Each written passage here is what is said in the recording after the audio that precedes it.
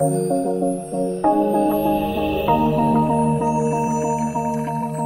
to the NPS Medicine Wise podcast, helping health professionals stay up to date with the latest news and evidence about medicines and medical tests. Hello and welcome. I'm Dr. Caroline West, a medical advisor to NPS Medicine Wise and a GP. Now, COVID is providing us with plenty of challenges, especially with new variants emerging. The latest Omicron variant BA2 is possibly 30 to 40% more transmissible than the previously dominant BA1. At NPS Medicine Wise, we've been providing resources and podcasts around COVID to keep you well informed. Managing COVID is, of course, a fast-moving field, and just in the last few weeks since our recent podcast, things have continued to evolve. So we're keen to do part 2 today of an update on treatments. There are 2 new oral COVID antivirals, molnupiravir and the combination Plaxivir, which is nirmatrelvir and ritonavir. But there are a range of other treatments too that may be offered. To take us through an update with frequently asked COVID management questions, I'm joined by 2 experts who are on the National COVID-19 Evidence Task Force and who are part of the Guideline Leadership Group. Professor Josh Davis is an infectious diseases physician and a clinical researcher at the John Hunter Hospital in Newcastle, New South Wales. Professor Sarah Hilmer is a geriatrician and clinical pharmacologist. Welcome to you both. Hi, Carolyn. Now, so much has been changing rapidly. I thought maybe we could start off by just getting a snapshot of where we're up to with BA2. What are we up against here? Sarah? BA2, as we've seen on the front page of the newspaper, is a more infectious variant. And at this stage, it seems like it accounts for about 25% of the new cases in New South Wales. And looking at overseas data, that's likely to increase. We don't know if it's more or less virulent than the other variants, and I guess time will tell. One of the things that is really important for us to understand as prescribers when we think about BA2 is that it might affect how different medicines for COVID-19 work and might be resistant to some of the drugs that we previously used on previous variants. And so, Josh, do you think this is something we need to prepare ourselves for, is just continuing emerging variants around the world that are going to surprise us? Yeah, well, hopefully they won't surprise us because we'll be expecting them. But people suggested early on a couple of years ago that this was going to happen because coronaviruses are very error prone when they replicate, meaning mutations happen. And if those mutations get selected for, then you're going to have variants like this emerge. And so it's not a surprise that it started to happen. It will continue to happen. Luckily, Omicron and BA2 as well are way less virulent than earlier variants and causing much less severe disease, even though they're more contagious. So it is going to continue to happen. It may affect the efficacy of the drugs that we've got. And I know that clinicians and patients have been very interested in the new COVID treatments that have arrived in Australia. I wonder if I can go back to you, Sarah. Can we start with a bit of a refresher, perhaps on the oral antivirals available in Australia and how they work? There are 2 oral antivirals available in Australia. One is molnupiravir. This one basically causes the virus to mutate and actually mutate to the extent that it dies. So in a more technical way, we would say that it's taken up by the viral RNA-dependent RNA polymerases and causes lethal mutagenesis. The other drug that we have is a combination drug. It's nirmatrelvir plus ritonavir. Nirmatrelvir is a new antiviral and it actually stops the virus from replicating. The ritonavir is there really to stop the metabolism of nirmatrelvir so it's at a level that it can do its job.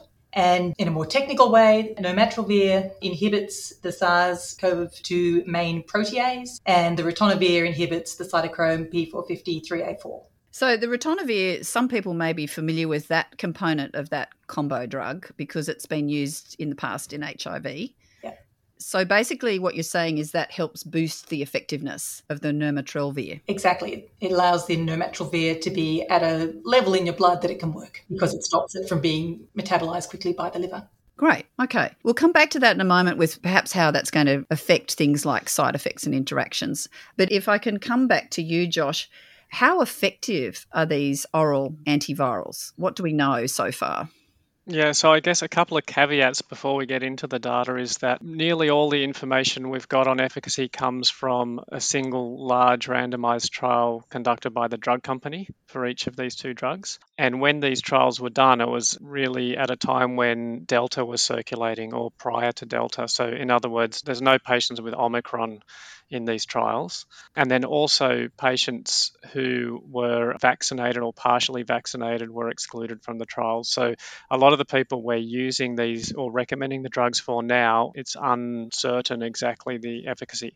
But having said all that stuff, the bottom line is Paxlovid works a lot better than Molnupiravir from the data that we have. It reduces the risk of either hospital admission or death by 70 to 90%. And Molnupiravir reduces that risk by about 30% based on the clinical trial data. So if there's such a difference in efficacy, what are the criteria that we'd apply then if we're trying to decide whether somebody should be placed on either one? Well, it's down to availability and drug interactions and contraindications. So Paxlovid has a lot of drug interactions. Maybe Sarah will talk about that in a minute, mainly because of the ritonavir. So people that are already taking certain medications, they can't have Paxlovid.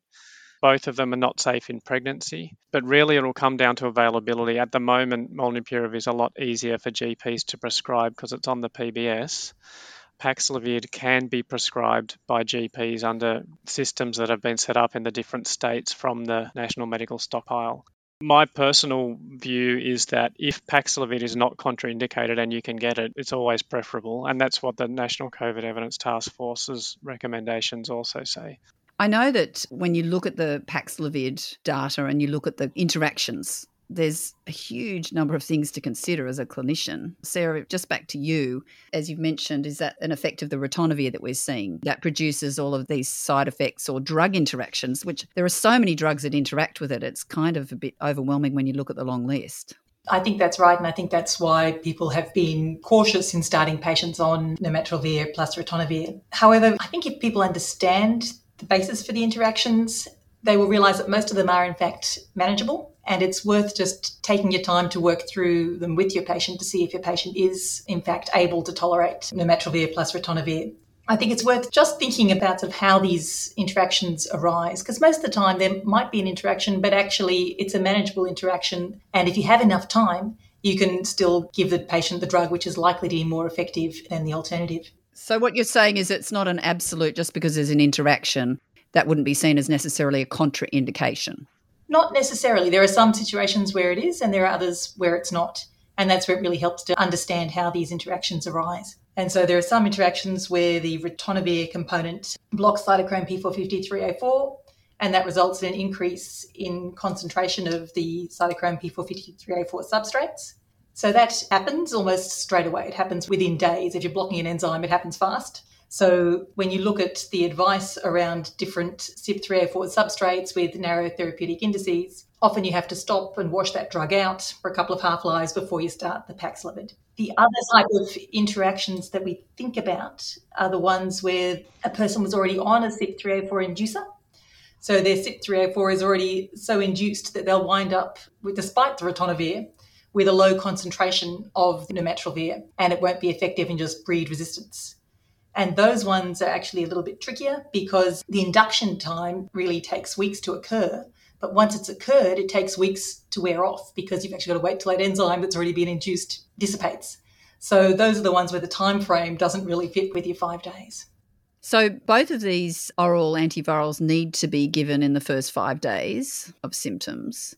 Josh, if I can turn to you, I guess that for new prescribers of this medication, it's like when you start prescribing anything, you often have to get a sense of confidence in doing so and know where to look for the information.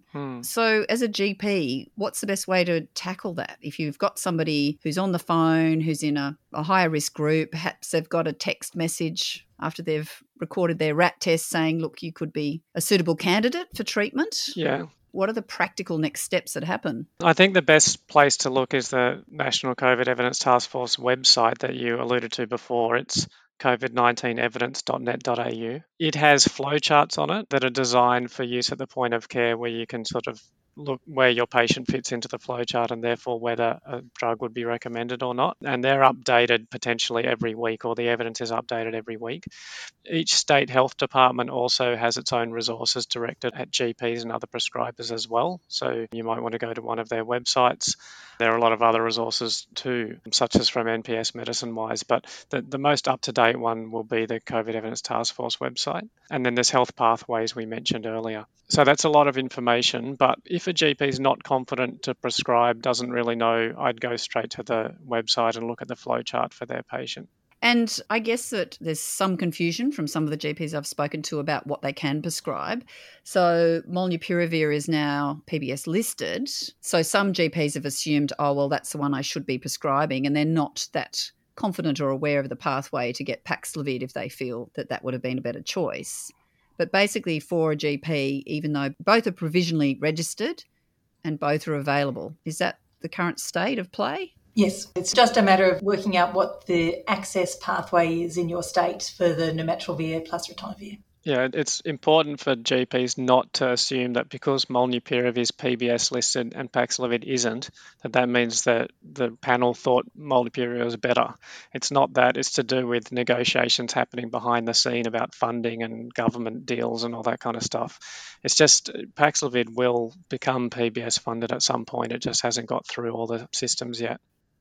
And in terms of the questions that you're going through with clinicians and with patients, are people, especially in the broader community, what's the messaging around that it doesn't replace vaccination? Is there some confusion there? Because some people have said to me, oh, look, I'm not going to get vaccinated because I could just get a treatment. Are you hearing that? And what would your response be to somebody who has that thinking?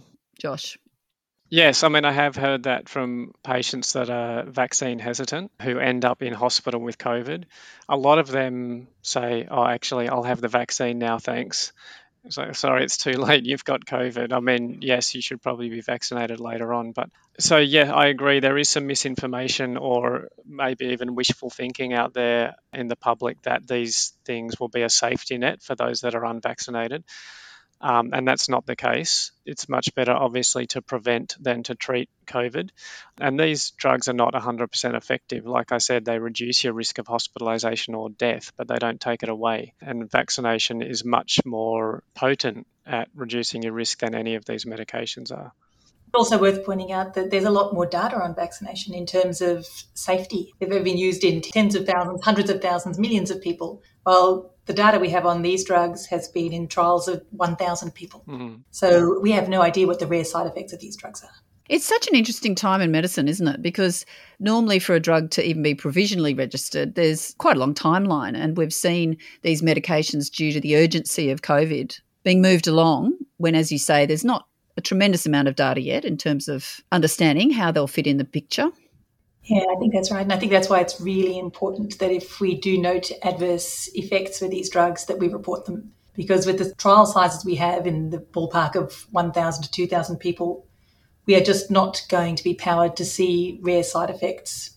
Pretty much anything that occurs in sort of at a rate of less than 5%, we're not powered to see. So we're only going to learn about those rare side effects when we use the drugs and we report anything that looks like an adverse event. I guess if we're moving towards a model where we're managing many people at home in the community, these medications are a welcome adjunct to the toolbox because they allow us to perhaps offset the risk of going to hospital with more severe disease. Caroline, I might jump in there and just address another thing that people are confused about, or that there's conflicting information out there about.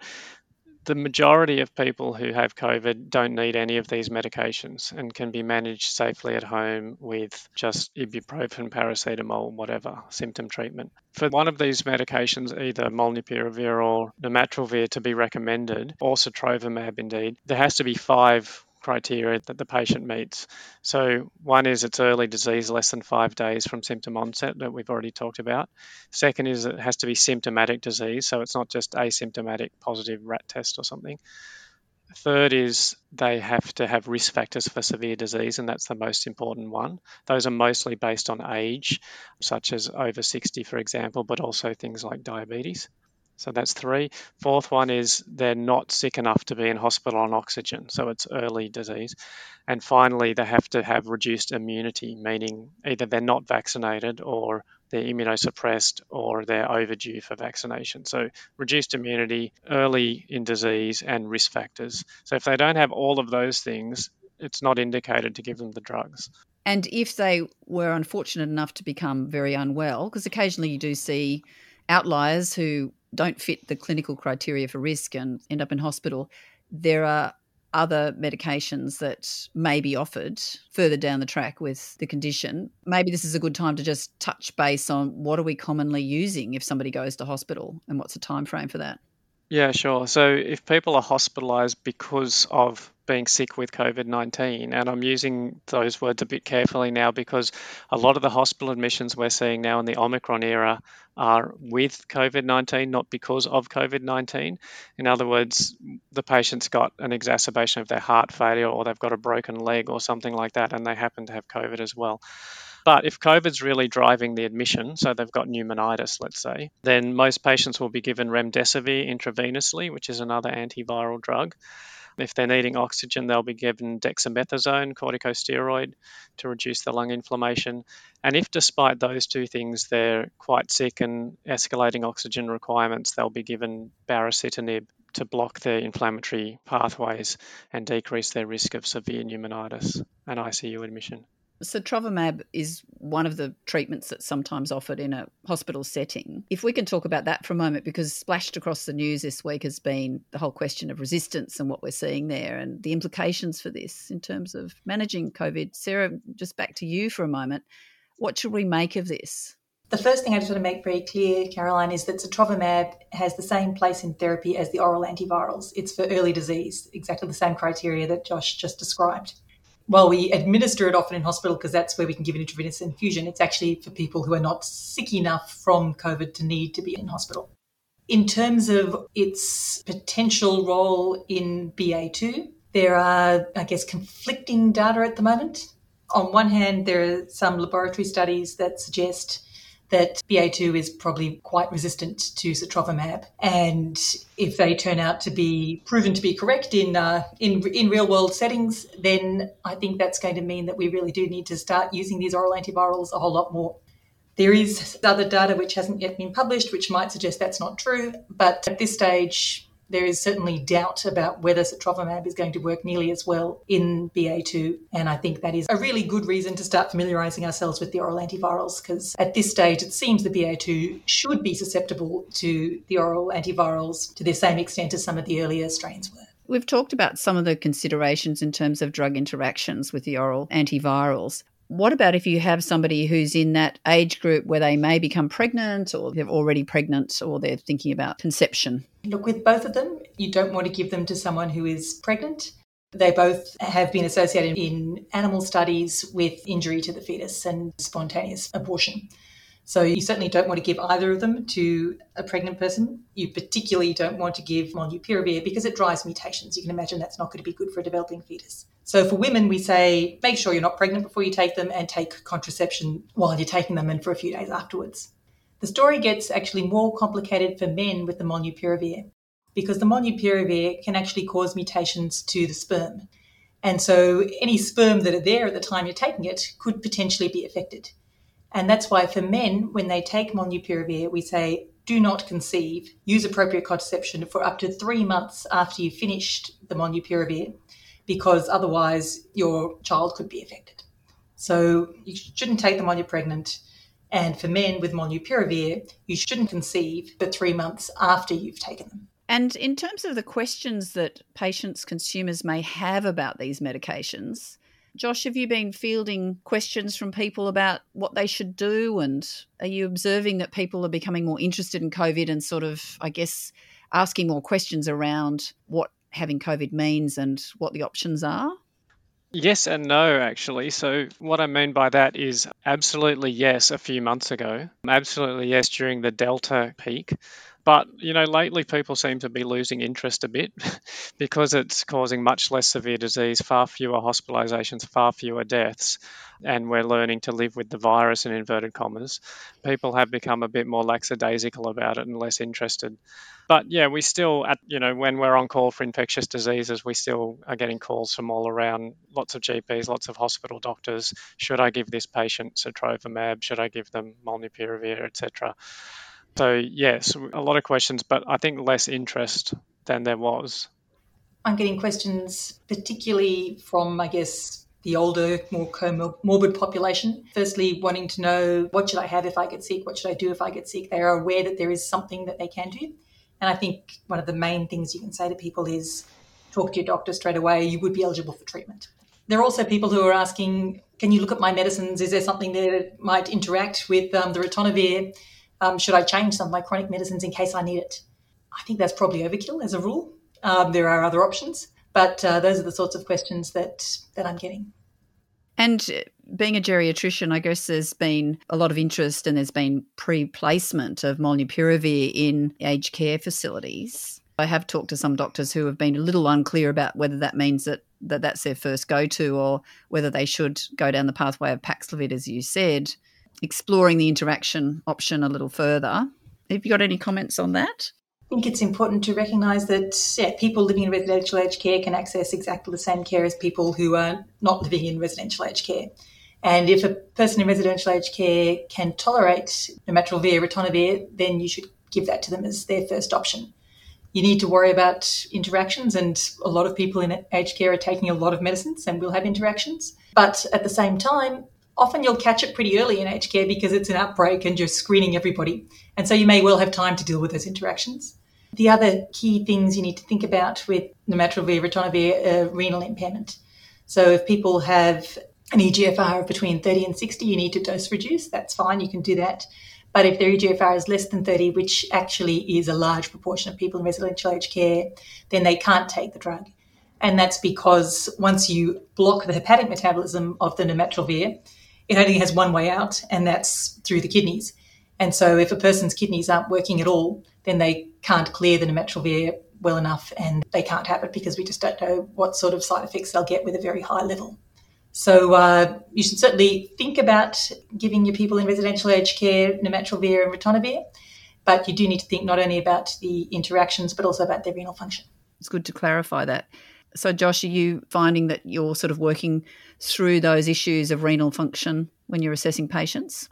Yeah, I mean, look, I don't generally assess the patients myself. It's mainly happening in general practice or at peripheral hospitals. Occasionally we get a patient where we have to make the decision in real time, but usually it's already happened. And a good example of maybe a cautionary tale that happened last week, one of the patients was on our COVID care in the home team, so like hospital in the home type situation. And their GP had started them on Paxlovid and referred them in for ongoing monitoring. And they rang the COVID care and the home nurses and said, I just feel really bad. It was day 4, I think, of their COVID. I just feel like fainting every time I stand up. So as it turned out, that patient was on lercanidipine for their blood pressure, started Paxlovid. That's a known drug interaction which the prescriber had sort of missed. And that explained it. They had quite bad postural hypotension, and it all got better when we stopped the Paxlovid. But I didn't really answer your question there, but I think that's an interesting little story. Yeah, I think there'll be lots of those stories coming through as there are little surprises in terms of those combinations and the effects that it has on people. But yeah, actually, I might just use that to do a little plug for the Liverpool University Drug Interaction website. So Liverpool University in the UK have for years been doing this for other antivirals, Hep C and HIV drugs that I use a lot. But they have a website and an app that has good up-to-date information. So you can type in the drugs that the patient's on, the drug you want to put them on, Paxlovid or molnupiravir or whatever, and it will tell you about interactions and the nature of them and how to deal with them. Fantastic. And I will just make an additional plug to say it's a fantastic website, but in order to use it effectively, you have to know what the person's on. And so it's really important when you're doing the assessment to just make sure you know what over-the-counter, complementary alternative medicines, other things the person might be taking, because there are interactions with all sorts of things you might not expect, like, say, St. John's wort. I always find it hard with all of those supplements that people are on, sometimes even knowing what's in them. I think you've just got to ask, and I guess a lot of the time this is done over the phone, which makes it a bit tricky because the person's doing a teleconsultation. But just get them to spell out exactly what they're taking, and if you need to look it up because you will get some surprises. Yeah, you don't want to poison your patient. And what does the future look like? I know that all of us have the crystal ball out all the time with COVID, and we're never right, but or not very often. What do you think will happen in this space of management? What's the next 6 to 12 months going to look like, do you think? What are your predictions there? Will we see more antivirals coming on? I mean, there are more antivirals in development. The concern about antiviral resistance has meant that companies are looking into combination therapy and developing single pill combination therapies, for a drug that might block both the protease and the polymerase, for example. So that's one thing. The monoclonal antibodies like sotrovimab, they're even more prone to kind of resistance problems because they just attack a single target, and it's on the spike protein, which is the bit of virus that's under the most selection pressure, both from host immune response and drugs, or antibodies at least.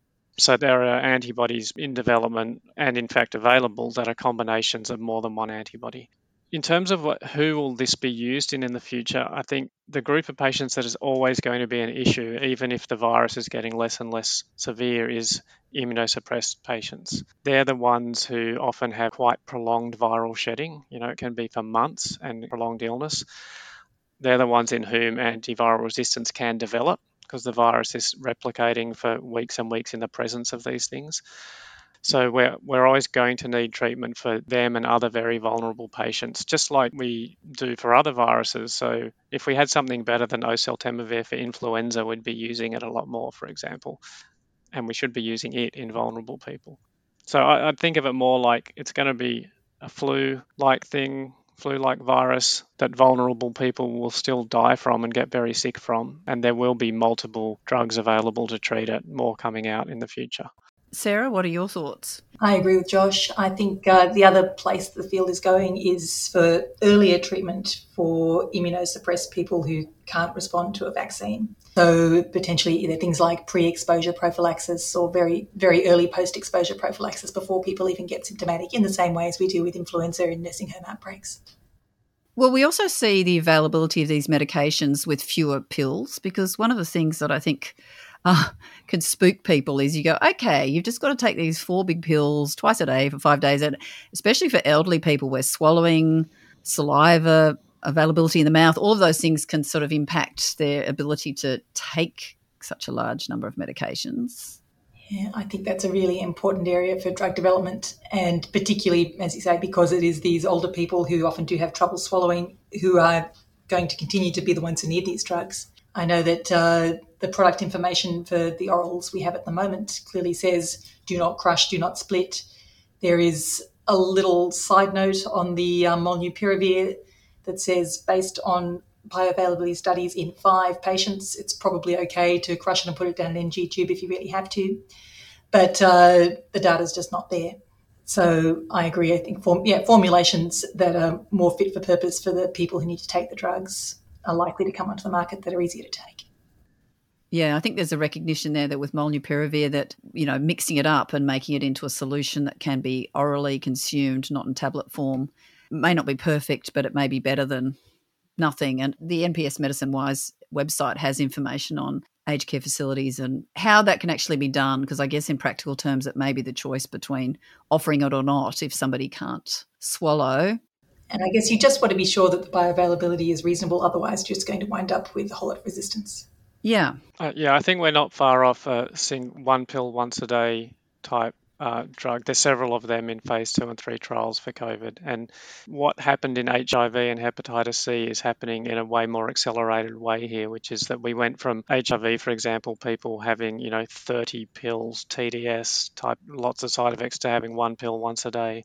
I guess a less extreme version of that. And on a personal note, this has been a time when experts like yourselves have really had to step forward and do so much extra work and really discover more about a virus which has overwhelmed the world. Josh, if I can start with you, what's it been like over the last couple of years for you as a clinician and a researcher? It's been really interesting. And very busy. 2020 was probably the busiest I can ever remember being from a work point of view. And a lot of it was treating people's anxieties rather than real things.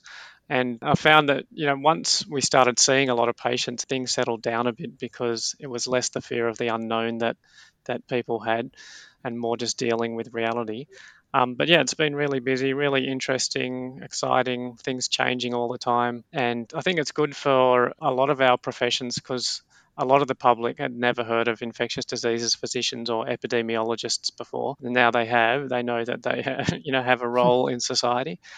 So, yeah, mostly good things from my point of view. Yes, the public health people have really become the heroes of the story, and the scientists who've developed vaccines and medications. It's wonderful to see them applauded and given airtime to really talk about their work, and it's really helped change the course of this pandemic. Sarah, what's it been like for you during this time? There are so many ways to describe it. I think disruptive and exhausting is one way. It has also been very good for, I guess, clinical pharmacologists coming together internationally and showing the role of clinical pharmacology in sort of translational science that you need to be able to combat a disease like this. And the other thing which I think has been a real positive has been the collegiate nature of the work here and bringing together people from different health services, from different specialties, and really around the world working together to really try to do our best to treat this as well as we can.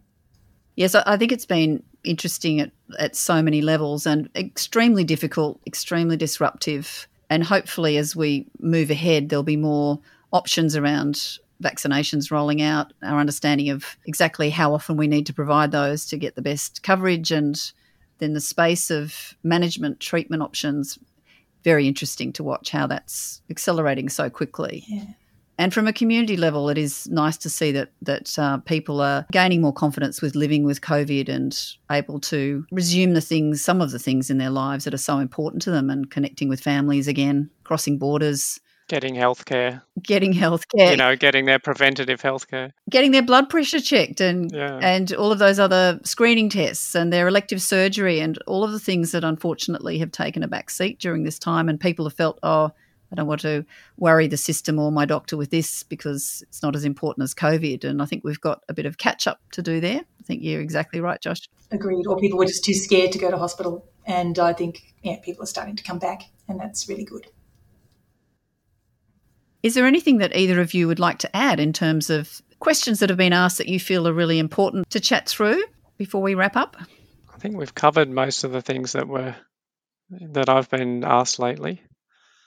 Yeah, me too. I think it's just really important to know that we do actually have treatments for early disease. And so it's worth really considering those. And the earlier you consider them, the better your chance is of being able to use an effective treatment to help your immunosuppressed or comorbid older patients.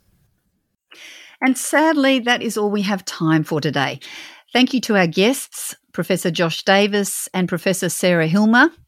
COVID management will be a field that's constantly evolving, so if you'd like to stay ahead with updates, go to nps.org.au. And what were those resources that you mentioned in the show, Josh? So the two main ones were the COVID-19 Evidence Task Force website, which is COVID-19, COVID-19 evidence.net.au, and the University of Liverpool Drug Interaction Checker for COVID drugs. And there's a link to that in the COVID-19 evidence guidelines. Thanks for that. If you'd like to send in any of your questions, if you're listening, about COVID for possible future inclusion in our podcasts, forward them to info@nps.org.au. You can also find on our website information about CPD points. There have been no conflicts of interest declared for this podcast. Thank you for being with us. I'm Dr. Caroline West. Bye for now. For more information about the safe and wise use of medicines, visit the NPS Medicine Wise website at nps.org.au.